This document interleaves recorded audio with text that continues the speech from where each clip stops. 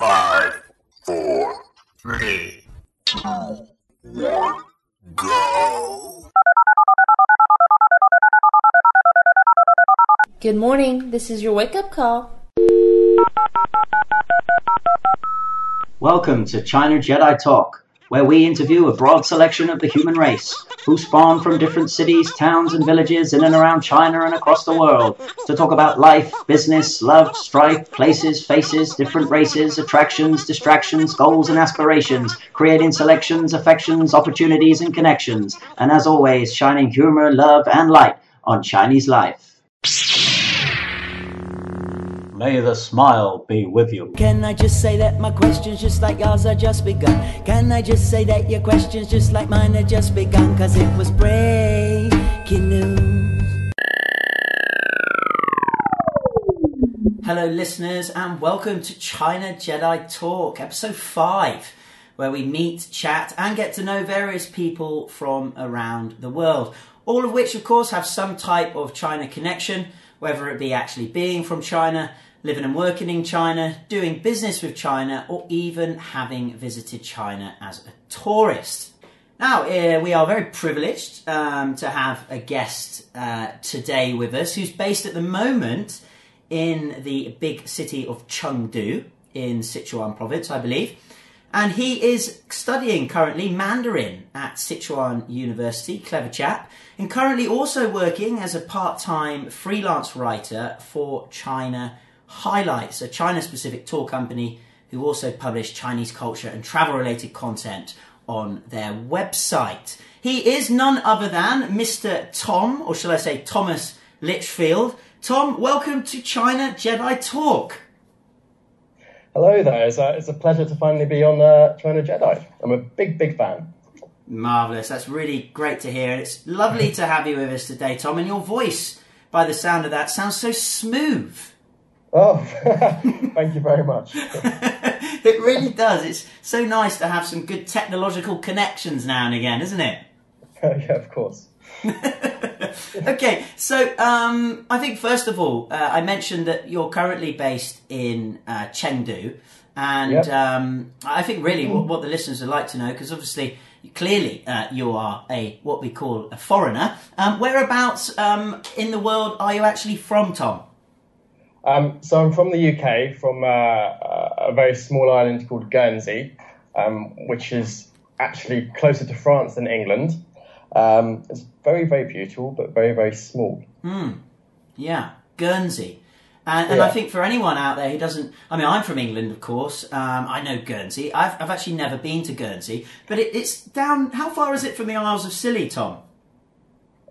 From the Isles of Scilly, quite far. It's it's basically... Like, you can see the coast of Normandy in France. And, it's only probably about a 10-minute flight to get to France, as opposed to an hour-long flight to get to London. So yeah, it's quite an interesting place actually, because we used to speak French. We have our own language and stuff like that. And over the years, England and France have fought over us. Yeah, it really is interesting. And we've had a person on before from not Guernsey, Jersey. Of course, Paul from Jersey. Now, just explain quickly. Now, Jersey is another island, not so far away from where you're from, Guernsey, and you have quite a rivalry, correct? Yeah, so the Channel Islands comprises of about 6 or 7 islands, most of which are populated. And Guernsey and Jersey are the largest, with Jersey being about a third larger than Guernsey. And we have a very strong and fierce rivalry. and I wasn't especially with football. Yeah, right. And I wasn't joking by giving a name of islands called the Isles of Scilly, because there are listeners, some beautiful islands off the south coast of England called the Isles of Scilly, but my geographical knowledge is obviously completely wrong in thinking that it's near where you, of course, Tom, are from in Guernsey. So Guernsey and Jersey, big rivalry. You said football. I didn't know they had football teams there, did they? Yeah, we do actually. Guernsey actually was doing quite well in maybe like Division 3 or 4 in the English leagues. We've been doing all right. It's just a big struggle for us to get players because they all have full-time jobs. It's not like England where they can be paid to play. They are full-time jobs, so it's quite a struggle to get them to go over to actually do matches. But yeah, we've got quite a strong football culture in Guernsey. Yeah, Wow. every year we have the Marathi, so Guernsey and Jersey play each other, and everyone basically just has a big fight. Yes.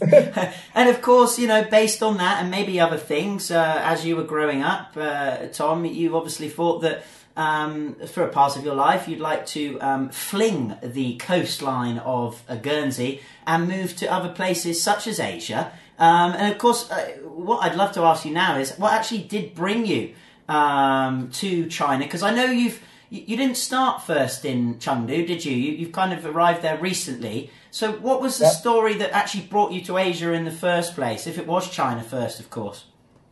Yeah, sure.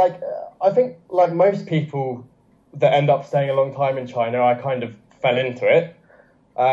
Actually, while I was looking for some quotes for later on in the show, like today earlier, I was looking at my notebook and I found my 5-year plan that I'd written from university. And that actually said that I wanted to do a TEFL, move to a South American country, learn Spanish, come back, do a master's, and then be an anthropologist. So I'm definitely in a different country, definitely back at university, not doing a master's, and definitely probably will not be an anthropologist. But Tom, you say you're an armchair anthropologist. Yeah, I love that. Yes. Explain that quickly. Well, my degree was in anthropology, and I love the subject. Much like if you're an amateur psychologist, if you're very interested in psychology, you could be called an armchair psychologist. Right. Okay. So I like to think of myself as an armchair anthropologist. Brilliant. There you go. Yeah, carry on. But anyway, after university, I was looking for work abroad. I've always had an interest in other countries and living abroad. I think my life was always going to head in that direction. And I applied for a job in China and got offered a job in Foshan, which is in Guangdong, just next to Guangzhou, which I'm sure most listeners will be aware of. I spent a year there teaching English as an unqualified teacher, and then moved to Zhuhai, where I spent the last 3 years. And then I've just moved to Chengdu, and I've been here for about a month and a half, 2 months now. Okay, so when you first came to China to work in Foshan, was that through an actual job, Tom? It was through this lady who kind of worked as an agent, and she just posted a job advert on my university listings, and it was all very. It was probably an excellent introduction to China. Actually, it all seemed like really, really great. It just involved having a phone interview with her, and then she was like, "Right, yeah, that's cool. Just apply for a visa." And I was like, "Right, okay."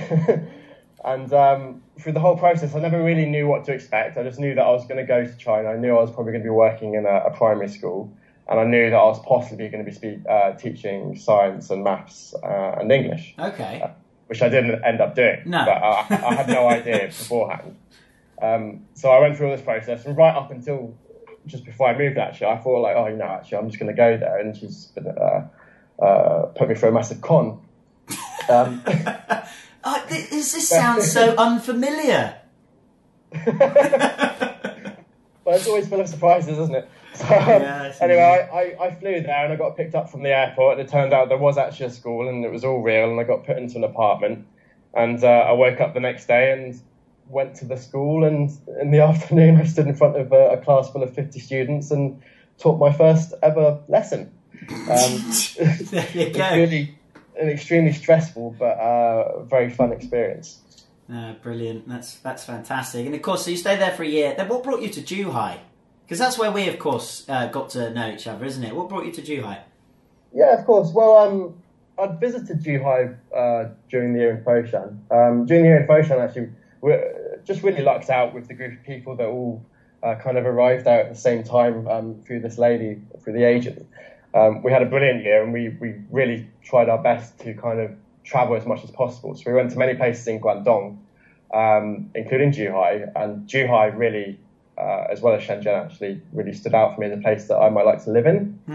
At the end of my first year working for the primary school, which I loved, they didn't give us quite the kind of deal on the contract that we had probably hoped for. Right. So we looked around in Shenzhen and Zhuhai for jobs and found a job in Yangwing, which I know you're familiar with, and made the move. And it was definitely the correct choice. I love Zhuhai. Yeah, what was the reason then that because you left, didn't you, to go back to England for a year? What was what's the heads up on that choice? You wanted to go back for a bit fighting with the local football team, or windsurfing on the in the British on the British Channel? Well, by that point, I'd been living in China for 4 years, and I'd only been home once for a period of maybe 2 or 3 weeks. Yeah. I love travelling, so any opportunity that I'd get outside of work, I'd just go off to a Southeast Asian country, East Asian country, or travel within China.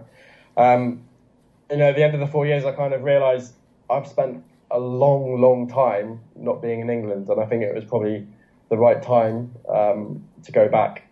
Fortunately, Guernsey's a very good place to go back and save money. It's very easy to get a well-paid job in Guernsey. Okay. As it's a finance centre, and the job pool is not that highly skilled, so it's not that competitive.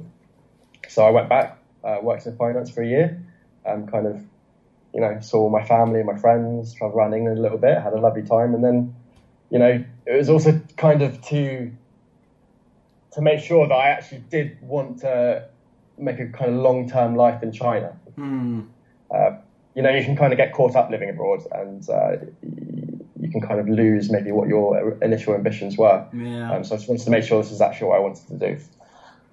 I think that's actually a very astute idea. I think I'm sure many of us listening to this can understand that, especially those of us who maybe didn't go back to just kind of take a look at everything from a different perspective. Because of course, what it does do going back, it does let you just reassess and actually see if you are really wanting to go and, as you said, commit to living in Asia and family and all that stuff. So of course, when you went back to England, so I know we kept in touch a little.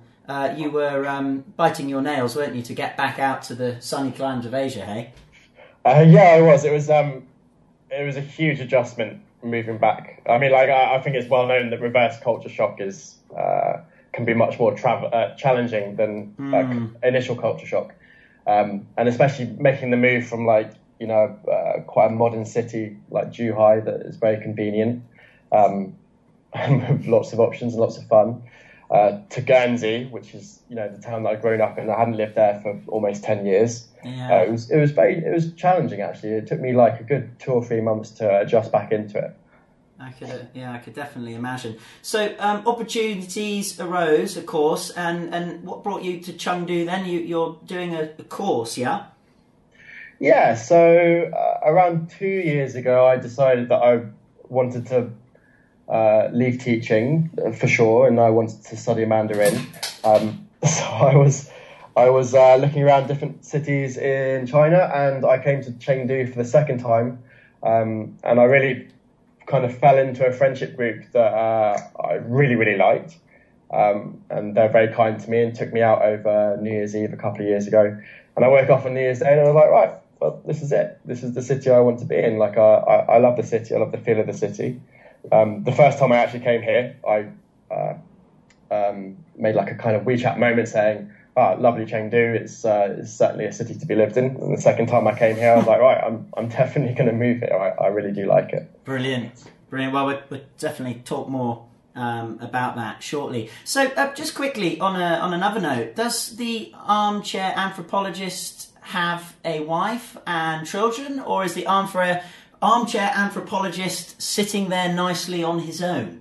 I'm sitting here very happily, very nicely on my own. and all the joys and advantages that brings, Mr. Litchfield.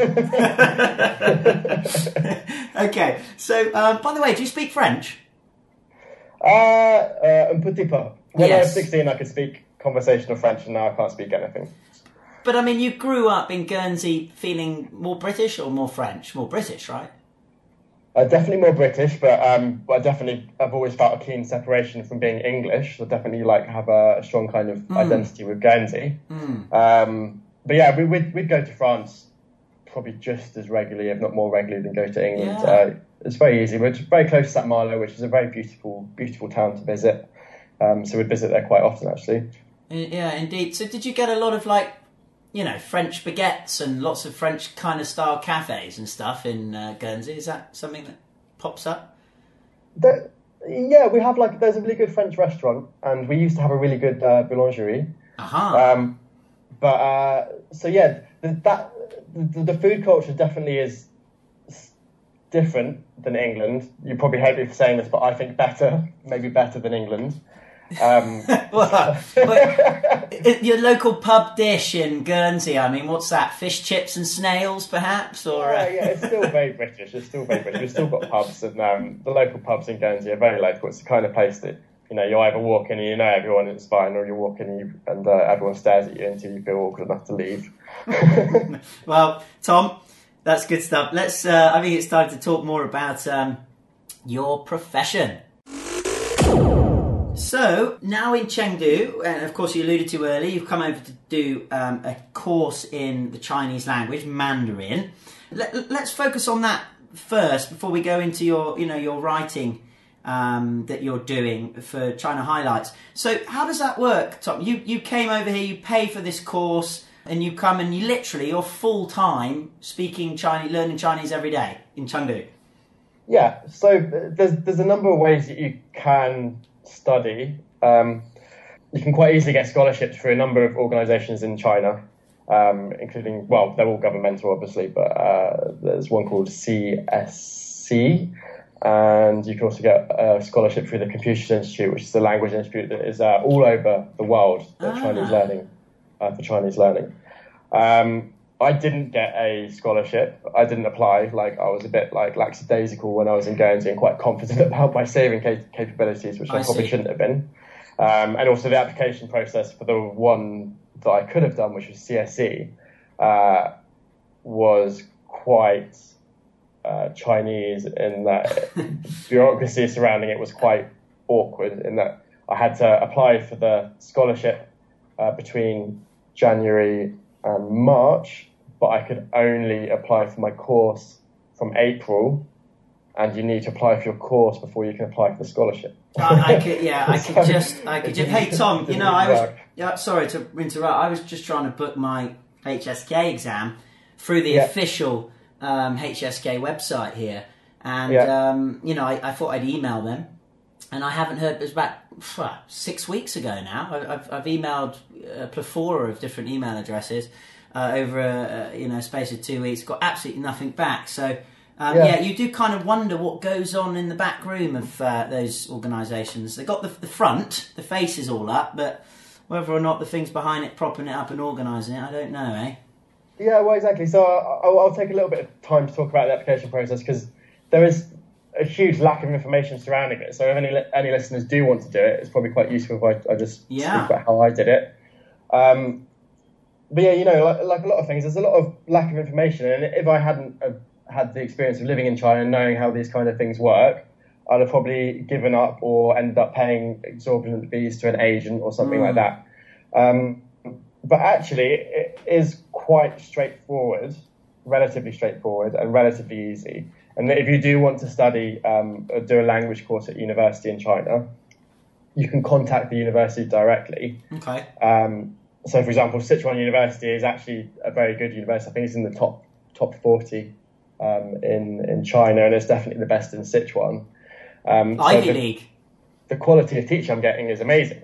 But I didn't need any qualifications to actually come and do the course. I just need to do the application, apply for my visa, arrive, and hand over about 18,000 kwai. Okay. 18,000 RMB. Which is about, let's listen, that's about, £1,800, isn't it? 1,800 Yeah. Yeah.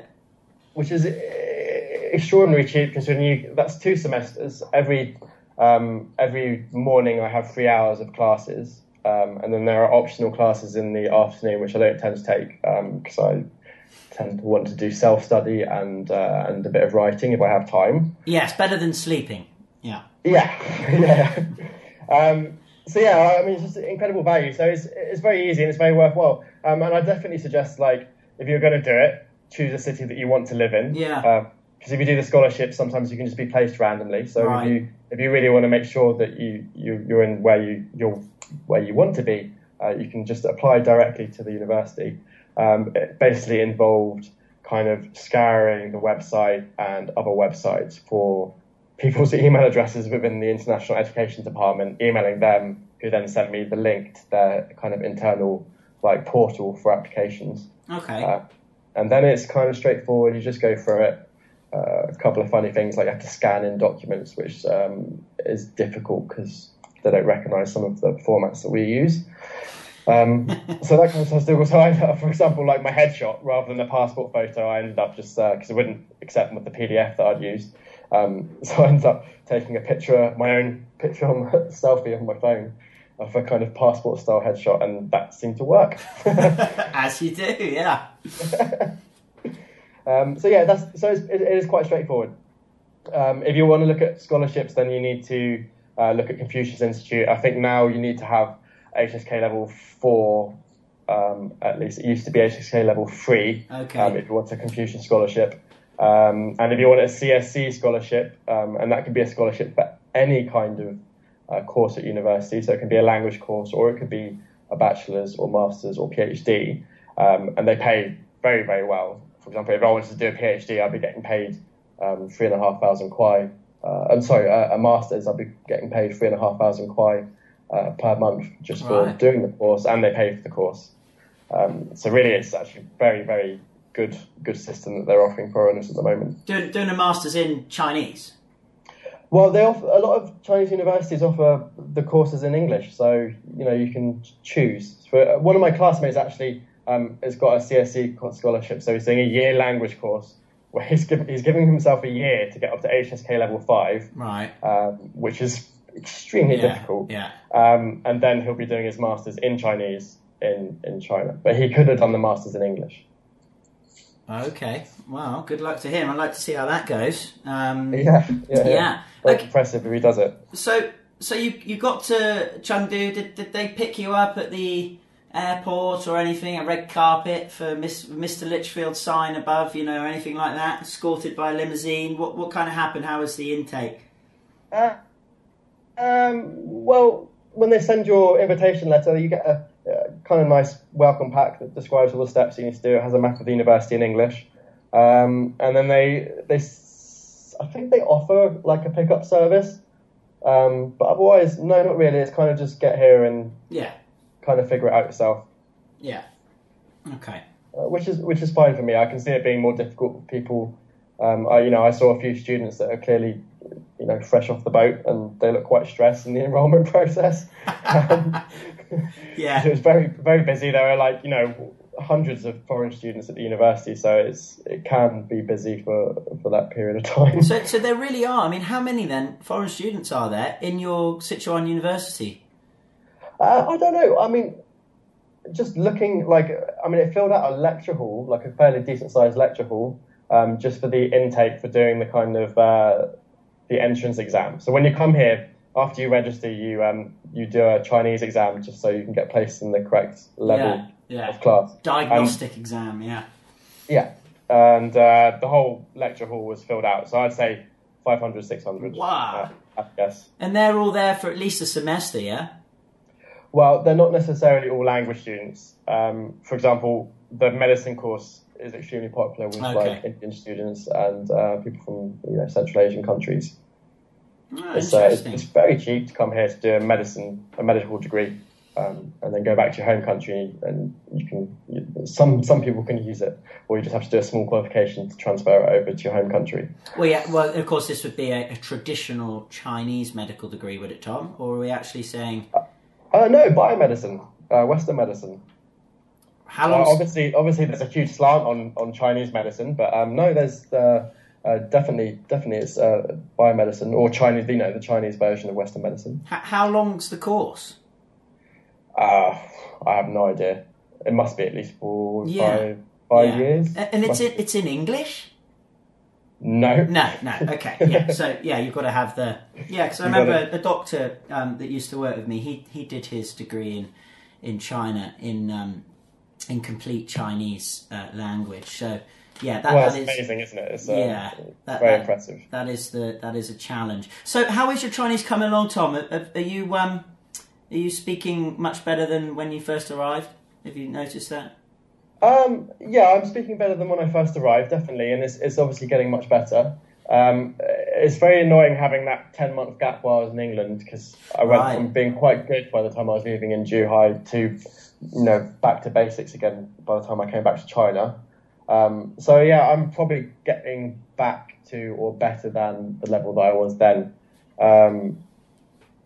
I'd probably say much better actually, because like the grammar that I'm learning and the new words and stuff are obviously much better learning from a classroom than say just talking to people like I used to. Yeah.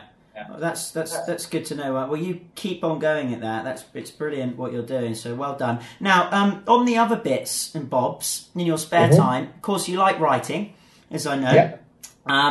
So you're doing some bits and bibbly bits for China Highlights, this big tour company. If anyone checks it out, they do lots of articles, don't they, in places in China. Yeah, definitely. So I just, so as you said, I like writing. Like in Zhuhai, I was doing a bit of writing. Helped start a website, and I'm especially keen on like travel and travel writing. Yeah. And obviously, being a student, I do need some kind of income, otherwise I'm going to be struggling quite quickly. So yeah, at the moment, fortunately, I'm comfortable enough to be able to be a little bit picky with the work. So I haven't started teaching young children again, for example. Okay. And, but what I did do was find a nice little gig with China Highlights. So I haven't done many pieces of them so far, but yeah, I really enjoy it. They do a lot of I think it's a very good tour company to begin with. I think they're the only tour company in China that guarantees that you will not be kind of forced, led into forced shopping and that kind of stuff. What you mean, an authentic Chinese tour? Yeah. That's a pod for another time for sure, Tom. But they do very good tours all over the country.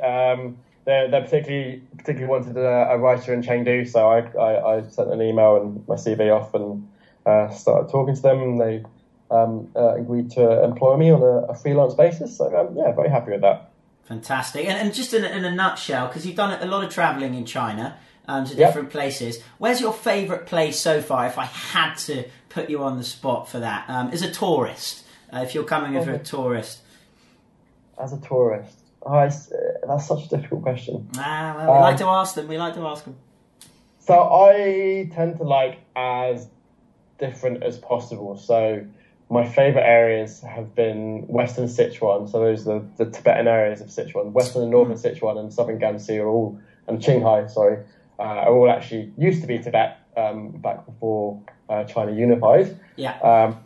And Xinjiang. I went to Xinjiang last year. Xinjiang just blew my mind. Totally unique place compared to anywhere else I've been before. Yeah, I mean, it's the place in the world, I think, I've never been, I'd love to go furthest away from the sea. It's like 2,000 miles away from the nearest coast. It looks like Mars, doesn't it? Really, Tom. Yeah, it's very dry and arid. Do people all carry knives up there, like people say? Is that true? They have them kind of like Mick Dundee swinging from their belt, like mine bigger than yours? No, I think you can buy knives everywhere, obviously, as a tourist, but then you definitely won't get it out of the city that you buy it in. And everything's very controlled. They're very strict. You can't even bring a lighter on a train or anything like that. Wow. So no one can travel. I didn't see anyone. I'm assuming that they would hide the knife within their clothing if they still followed that culture, but I'm pretty sure that's been stamped out pretty hard. Okay, well, cutting that aside, let's talk then more about your location. So, Chengdu is the place for Mr. Litchfield. You've said before, you've been there before, you really liked it, went back again, you said you definitely like to live there. Now you're living there. Tell us a little bit about this place then, Tom. How big is it? Because it's quite big, isn't it? And what's there to do? What's there to see as a tourist? Where you'd recommend to go? Sure. So it's a pretty big city in China terms. Even in China terms, I mean, it's got a population of about 14 million. I believe it's growing. Not the population. The economy is growing at around steady 14-15%. So it's a rapidly changing city. Out of most places that I've been in China, it's probably one of the best for kind of seeing old China mixed with new China. So the culture, the old cultural traditions here have been retained like far better than in most other cities that have seen like rapid growth and change. So, for example, if you walk down the street, you can't go more than 5 or 10 minutes before like stumbling across a tea house or people playing mahjong and that kind of stuff. Sure. Tourism wise, it's obviously a very important city. Tourism wise, it's very famous, obviously, for the pandas. Yes, the pandas. Yeah, the pandas are awesome. The research base that is most accessible from the city centre is, it's only a 20-minute taxi from the city centre, really. Is really lovely, actually. It's not like a zoo. You might be quite worried that like a Chinese rehabilitation centre would be a bit like zoo-y. That's open to the public, but it's not at all. It's actually very well done. Lovely enclosures of the pandas, and you can just kind of see them sitting and munching bamboo, or the little ones playing and stuff like that. It's awesome. Okay. Other than that, tourist-wise, there's like quite a few old towns around the city, and there's quite a few working temples which I really like. So one of my favourite tourist places I've been to is Dace Temple, which is Rolls right off the in tongue. city centre. It's a working Taoist temple. Okay. And it's right plonk in the middle between like Chunqilu, which is the main shopping street, and Taiyuli, which is a new shopping district that is kind of mimicking Sanlitun. It's by the same people that did the Sanlitun district in Beijing. Right. So both sides of that, ultra modern. There's like an IFS tower, all that kind of stuff. So you've got this very old, well-kept temple in the middle of all that. And depending what time you go, you've got like people going there and worshipping. So you can walk around the temple to the sounds of people actually worshipping, which is lovely. And it has a beautiful, beautiful tea house. Probably one of my favourite tea houses in Chengdu. Tea with no milk. Tea with no milk. The traditional tea in Chengdu is green tea with jasmine tea, so like with jasmine flowers. Oh, so lovely. Molly cha. Yeah. Lovely. So I know you're a man of the darkness. You like a bit of nightlife. Yeah. Any spots if someone's in Chengdu or off there, tonight? What's a good place to head down to that Tom would recommend? So if you're into hedonism and kind of like big Chinese clubs, then Chengdu is the place for you. There's a ton of them. There's a really active nightlife here. One thing I didn't say before is that like the culture here is basically people love relaxing, love eating, and love drinking. So there's huge opportunities for nightlife. Whether it's just sitting down for copious beers and barbecue, or going to like a flashy nightclub. Yeah. Lan Kwai Fong is like the main kind of like clubbing district. I haven't been there too many times because my patience with Chinese clubs is a little bit exhausted. But there is a lot of live music nights and dubstep nights and side charts, all that going on. Live music, Tom, and what's going on there? Sure, that's a bit more lively, isn't it, than say maybe June? Yeah, live music. It's big enough city to have like loads of little niche bits of music, like probably any kind of music that you enjoy. You can go and find a live version of it, I reckon. Oh, yeah, fantastic. Yeah. Yeah. Like you're saying, food. I mean, like anything in China, they love food. It's so diverse across this massive country. I'm sure there's tons of eateries there. What do they have any particular specialities in Chengdu in terms of food-wise, Tom? That you've been, plates been put in front of you and you've had to eat. Yeah, I've had many times. I've had to eat things that I'm not comfortable with. But probably the most famous is hot pot, obviously, and it is. Yes. It's worthy of Chengdu people's fascination with it. It is an amazing dish. Chengdu hot pot is. I was about to swear then. It is amazing. One of my favourite foods, but it's very hard on your stomach, so it's not something you can eat regularly. Yeah, right. You wouldn't want to put it down you before a long flight the next morning, then. No, exactly. Or you would be swearing.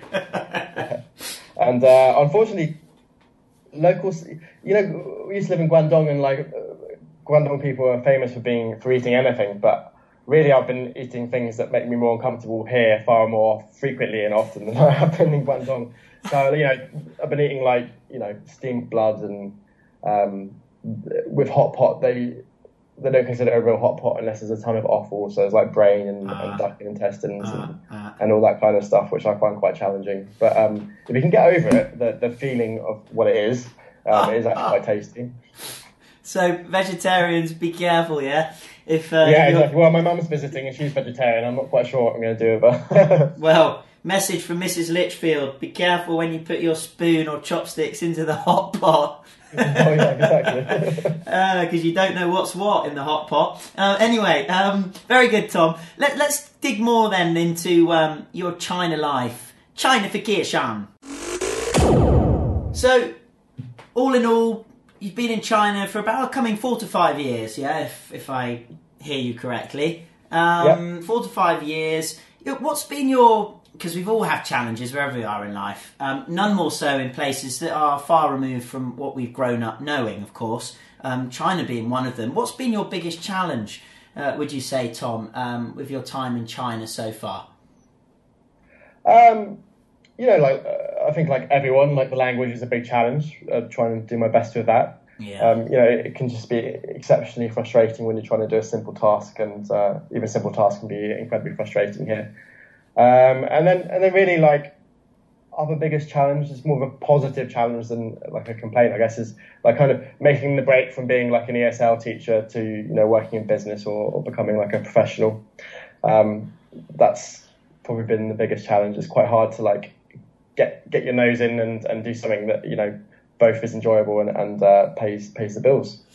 Yeah, indeed. But of course, to all those teachers out there, no doubt that there are plenty of professional teachers, no doubt, listening to this, and of course, doing great things in China and of course other places. Okay, so the language, that's a big one. I was in a Muslim restaurant the other day, and what did I say? I gave her the 18 RMB, and it was exactly 18 RMB. So I said, sure ba kwai, and then I tried out the old 就吃了, which I found out means exactly. So you would say, here is 18 kwai, exactly. And she looked at me like I was talking Bing Bong Dong from Planet Bong Bang Wing. And when I showed her it on my Pleco dictionary app, she went, 就吃了. And I was like, that's exactly what I just said. But maybe, and I think there's something in this, Tom. I don't look Chinese, and I know my wife's Asian. If she would have said it, it wouldn't have been a problem. I do think, we're all susceptible to having this kind of unconscious bias when we listen to people, and if you look foreign, then a lot of Chinese, I think, would just naturally, unconsciously think that we just don't speak Chinese. Yeah, exactly. Because to begin with, I'm sure we're all speaking with a terrible accent. Yeah, well, no doubt. But yeah, the amount of times that I'll be speaking to someone and then I have to literally say, "Hey, look, I'm speaking Chinese. Please try and listen to me." Give me some help here, yeah. And they're like, "Oh, you're speaking Chinese?" Yeah. Such a motivator, isn't it? Yeah. Oh, dear. Okay, that's good. So, on the flip side, biggest benefits from being in China. There are plenty. What's been your biggest benefit? I guess it's kind of linked to my challenge, actually. It's just the opportunity and the optimism here, is amazing. I love it. Just whether it's in terms of travel, meeting people, constantly getting challenged in a way that, after the challenge is rewarding, or, just basically just giving me an interest and lots of passion. I love the country and I'm very passionate about it. Yeah. Good answer. And I mean, there's nothing more than what I like than a bit of a funny moment, of which, of course, there are plenty in China. There's so many differences, wide varying differences for comical input. Give us a funny moment that we've had in China, because we all had them. One must come to mind. I'm not sure if I've told you this one before, but it's related to medicine, so I'm sure you'll enjoy it. But during my first year, so the context is that I couldn't speak any English. I'm still a China baby. Didn't speak any Chinese, so I'm still very much a China baby. I had an infection with my wisdom teeth, and it had to be taken out. So I was in massive pain for like a number of days, and eventually I sucked it up and went to hospital. I had to get a colleague to help me to go to hospital, of course, because you have nowhere near the level of language required for that. Sure. Anyway, she came with me to the hospital, and it was fine. And the doctor was like, "Oh yeah, no, you just need to get it taken out again. That's fine, no problem." So then we booked an appointment for me to come back and have the tooth removed. So anyway, when I have to come back though, it's actually during the busiest time of the school year. Everyone's taking exams, and no one can come back with me to have the tooth actually taken out. Oh no! So I go in, and it's fine. I go in, and it's the same doctor, or dentist doctor, and he sits me down in a chair. And obviously, he can't speak any Chinese. I can't speak. Sorry, he can't speak any English. I can't speak any Chinese. There's an English dentist in Foshan who doesn't speak Chinese about to take your wisdom teeth out. This is brilliant. Yeah. So he's jabbering on at me, and he doesn't have an assistant. And eventually, he just grabs my hand and puts it underneath my chin. And so I have to hold my jaw while he gets this huge chisel. He makes an incision in the back of my mouth and then gets this huge chisel and basically hammers my wisdom tooth out of my mouth. Oh. Which was really, obviously my mouth was numb. I couldn't feel any pain, but I could feel the shocks of being hit with the hammer and the tooth eventually coming out. And obviously with having the numbing injection in your mouth, you don't know, you can't really feel anything. So yeah. I felt like he'd done the wrong side. My first job, I wasn't paid that much, so I was, on the bus home, and I was constantly just feeling in my mouth like he's taken the wrong tooth out of my mouth. And I got home, and it was only when I got home and could look in the mirror, and I was like, okay, thank God he's taken the right tooth. I thought you were about to tell me he took the wrong one out. Oh my dear. I for a good half an hour I had that feeling, so it was really an extremely traumatic experience. Well, yeah, but he did the job. He did the job. And maybe, for all those people out there who end up in a dentist here with little Chinese language, please take a friend or a translator of some kind along with you. Yeah, I mean, the ridiculous thing, when I went back to go and get my stitches out, again, I went back by myself, but when I went back, he had 6 medical students, 2 of whom who spoke fluent English. Okay. So for the easy part of the procedure, I had the most amount of help, which is very, very annoying and very typical of being here sometimes, I think. Wonderful. So on top of that, Tom, any advice, apart from if you're going to a dentist, that your years in China have kind of made you realise, that you would kind of pass on, any advice you'd pass on to a China newbie, or anyone, in fact, actually here in China who are trying to do things here? Yeah, sure. I think you have to try and maintain interest in everything. That's what I try and do. So try and see the interest in something rather than see it as being frustrating or something like that. For example, I met an American guy this summer.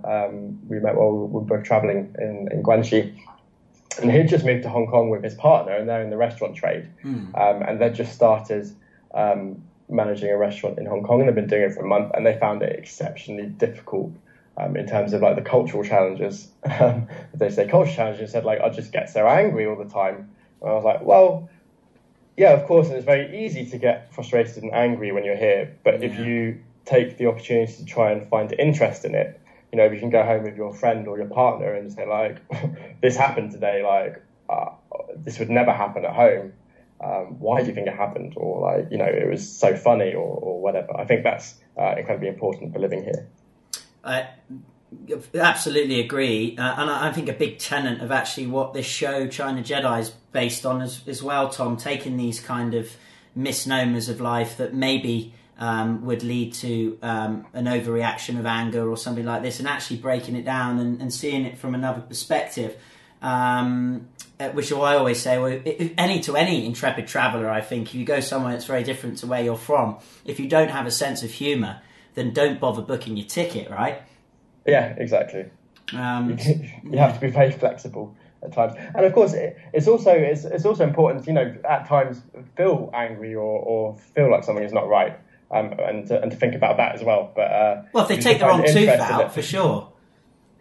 In anthropology, we get a term called ethnocentrism hammered into us, and I think that thinking about that has been almost invaluable for me living here. It basically means ethnocentrism is when you're viewing another culture from your own culture, like from your own cultural understanding, with the lens of your own culture. Viewing another culture is not often helpful. Nice. And I mean, on that note, because it can get frustrating. I mean, life as a whole can get frustrating, especially with lots of different things going up and down all the time, as they tend to do, especially at the moment. I always find, with China as well, just flipping on a documentary or a history video.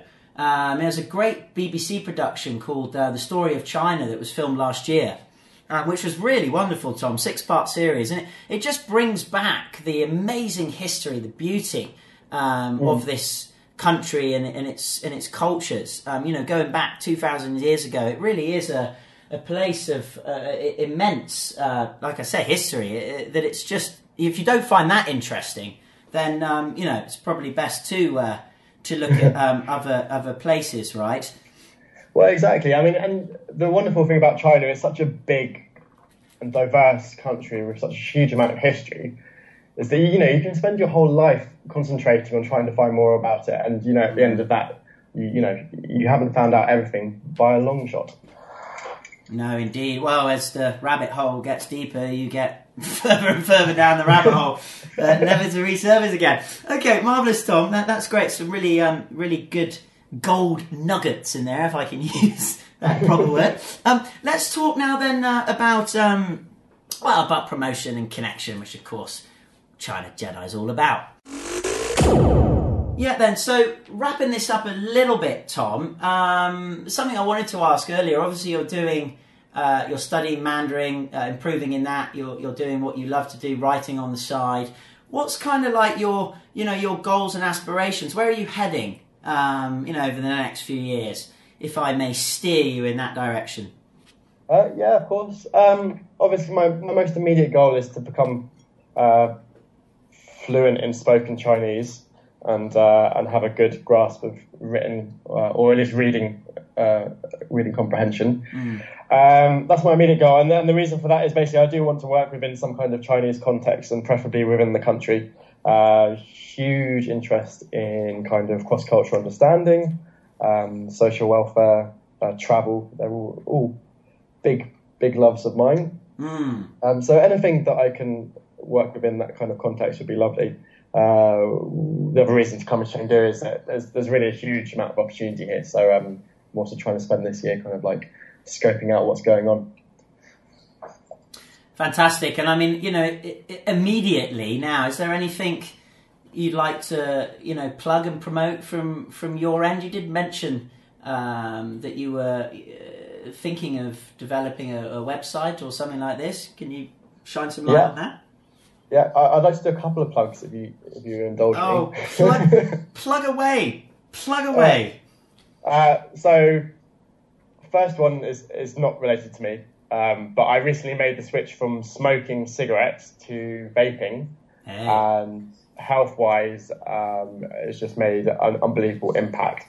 So, if you are also interested in doing that, I can't recommend the company Los Vapos more. They're based in China, and they only deal with high quality products, and it's far more reasonable price than you'll find in a Chinese vape shop.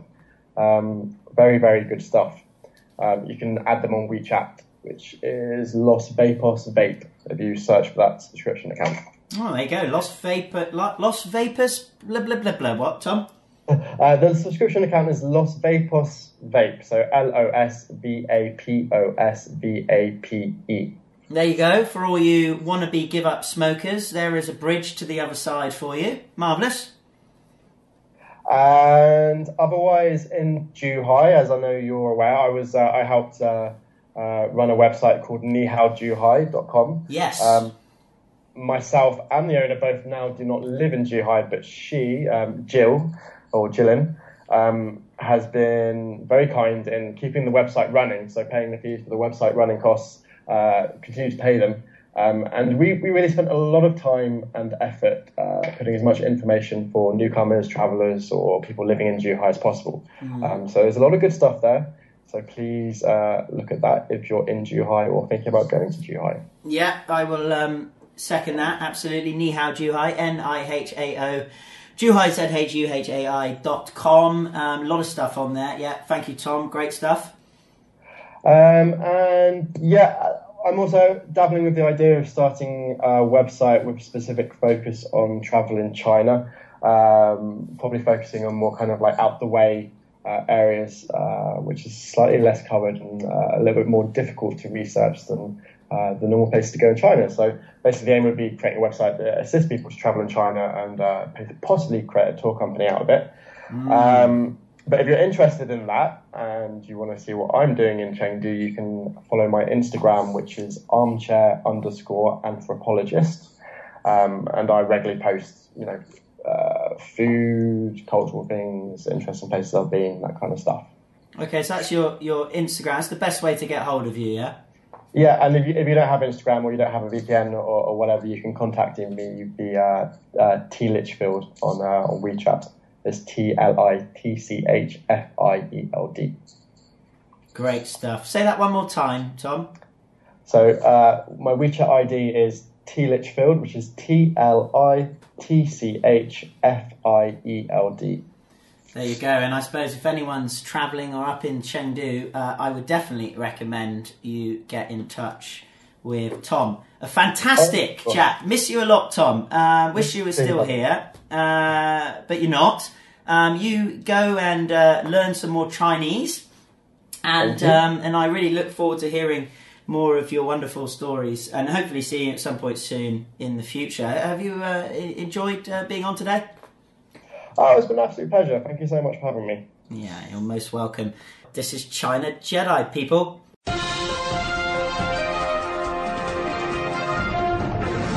If you enjoy listening to the China Jedi podcast and want to get involved, either by asking a question, expressing your opinion, good or bad, light or dark, or even appearing as a special guest, then get in touch by emailing our team at info@chinajedi.com. That's info@chinajedi.com. May the smile be with you.